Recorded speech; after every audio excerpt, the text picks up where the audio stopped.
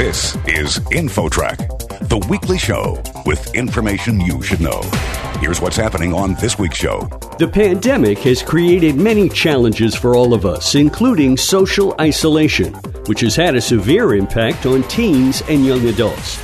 Research reveals high levels of anxiety and depression in this age group. First and foremost, get out of the mindset of waiting for this challenge to just blow over magically. Then, do insects bug you? Surprise, we can't live without them. And the insect population is declining.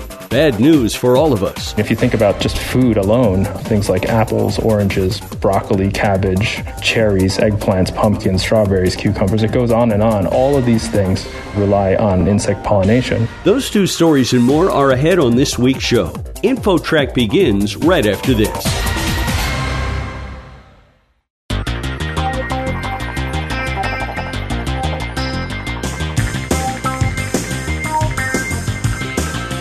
InfoTrack, the weekly show with information you should know.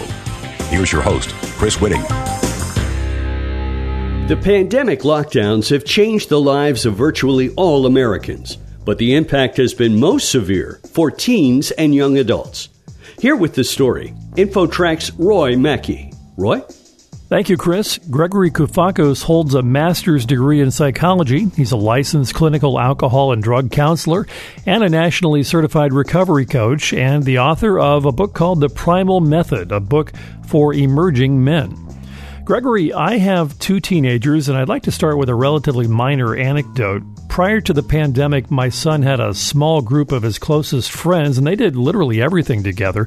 But now in the past year, they have physically seen each other just twice. They do keep in contact via their phones, and fortunately, he does have some other friends that he sees in person occasionally. But what kind of an impact does this sort of isolation and separation from friends have on teens' emotional health and well-being? Yeah, I really feel for these young people. You know, the reality is it probably wouldn't have as much of a negative impact if we were actually supporting these young people through that type of an unnatural separation. But I don't feel that we're at large doing that. The impact is that it takes them out of their natural element, which is to be very, very social creatures. We know that that's a time when they should be out in the social world, making connections, deepening their connections, living their life to the fullest. And this is a very unnatural path that we are creating for them. Gregory, according to Harvard University stats, more than half of U.S. students are being educated entirely remotely this school year, and a little less than a third are in class 5 days a week. But in many places, 5-day-a-week in-person school is nowhere on the horizon. Talk for a moment about the concerns of limited schooling in all of this. Well, you know, the school provides structure, and it provides the rites of passage, and it is one way that we usher our young people through life. And this virtual learning is not an effective way of working with young people, and that's just that. People can say what they want, but it's not. There's nothing really I can say. It's not an effective way to educate, and it takes people away from their natural setting where they want to be. The New York Times recently wrote about the shocking increase in teenage suicides in the past year. What do you have to say to parents about that topic, and how serious is that problem? Well, I've been seeing that, and those statistics, both here in the U.S. and abroad, is what is motivating and inspiring different states and countries to realize the profound effect that these measures that we're taking are having. And suicide is the most extreme version, but then there's also addictions of all kinds, mental health issues of all kinds. And unfortunately, it's had to come to this point where they're realizing that really young people need to be getting back into social settings. I understand that you specialize in working with young men ages 16 to 25. Mm-hmm. How do young men typically cope with stress and depression? Well, they usually, there's some healthy ways that they do it, and then there's some unhealthy ways. In the unhealthy way, it's a lot of distraction, numbing themselves out with chemicals, aggression, things like that.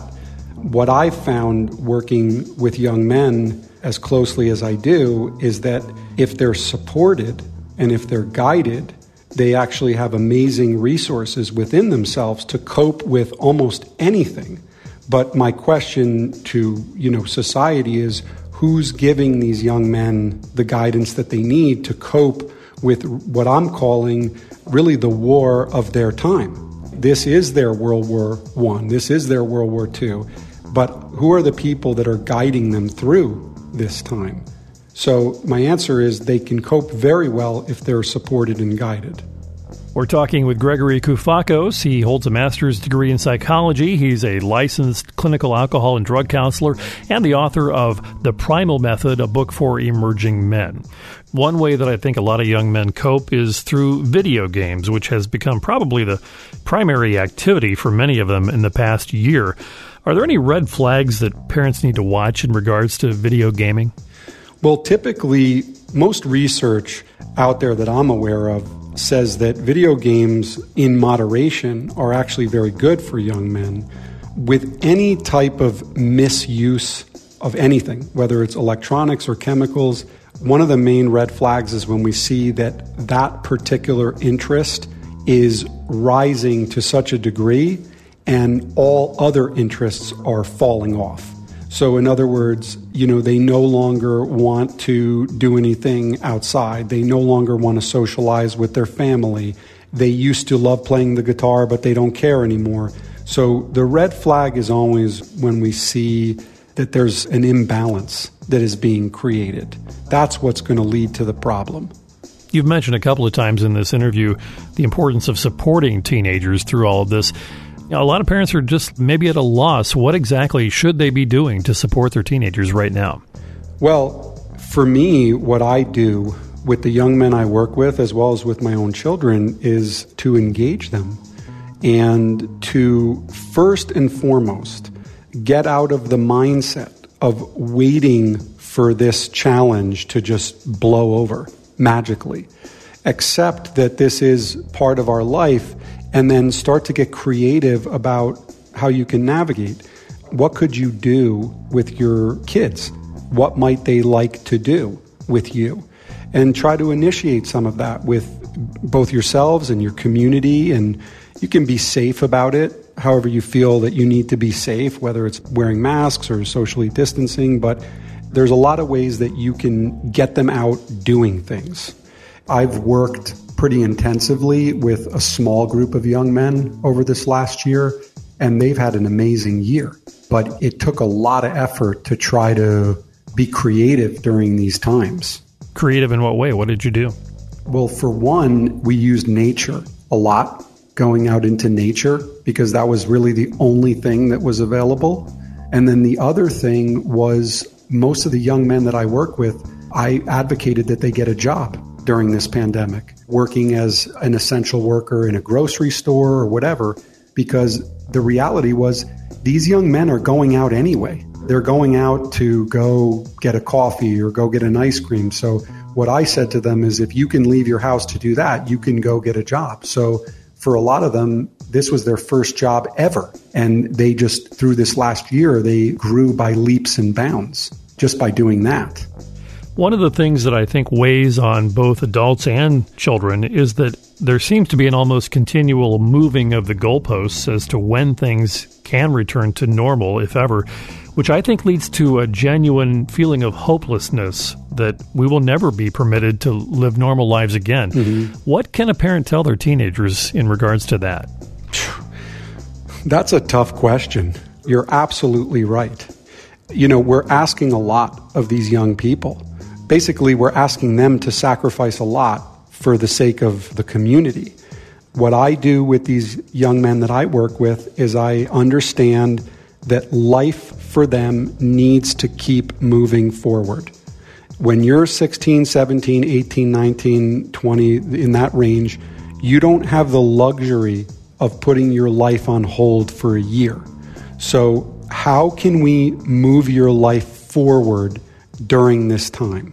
That's the big thing. And there are a lot of ways that they can do that. They just have to set their mind that they are going to do it. Gregory Koufakos, the author of The Primal Method, a book for emerging men. Thank you very much for joining us today. Thank you. And for InfoTrack, I'm Roy Mackey. Next, do insects bug you? The surprising fact is we can't live without them. That story coming up. You're listening to InfoTrack. More after this.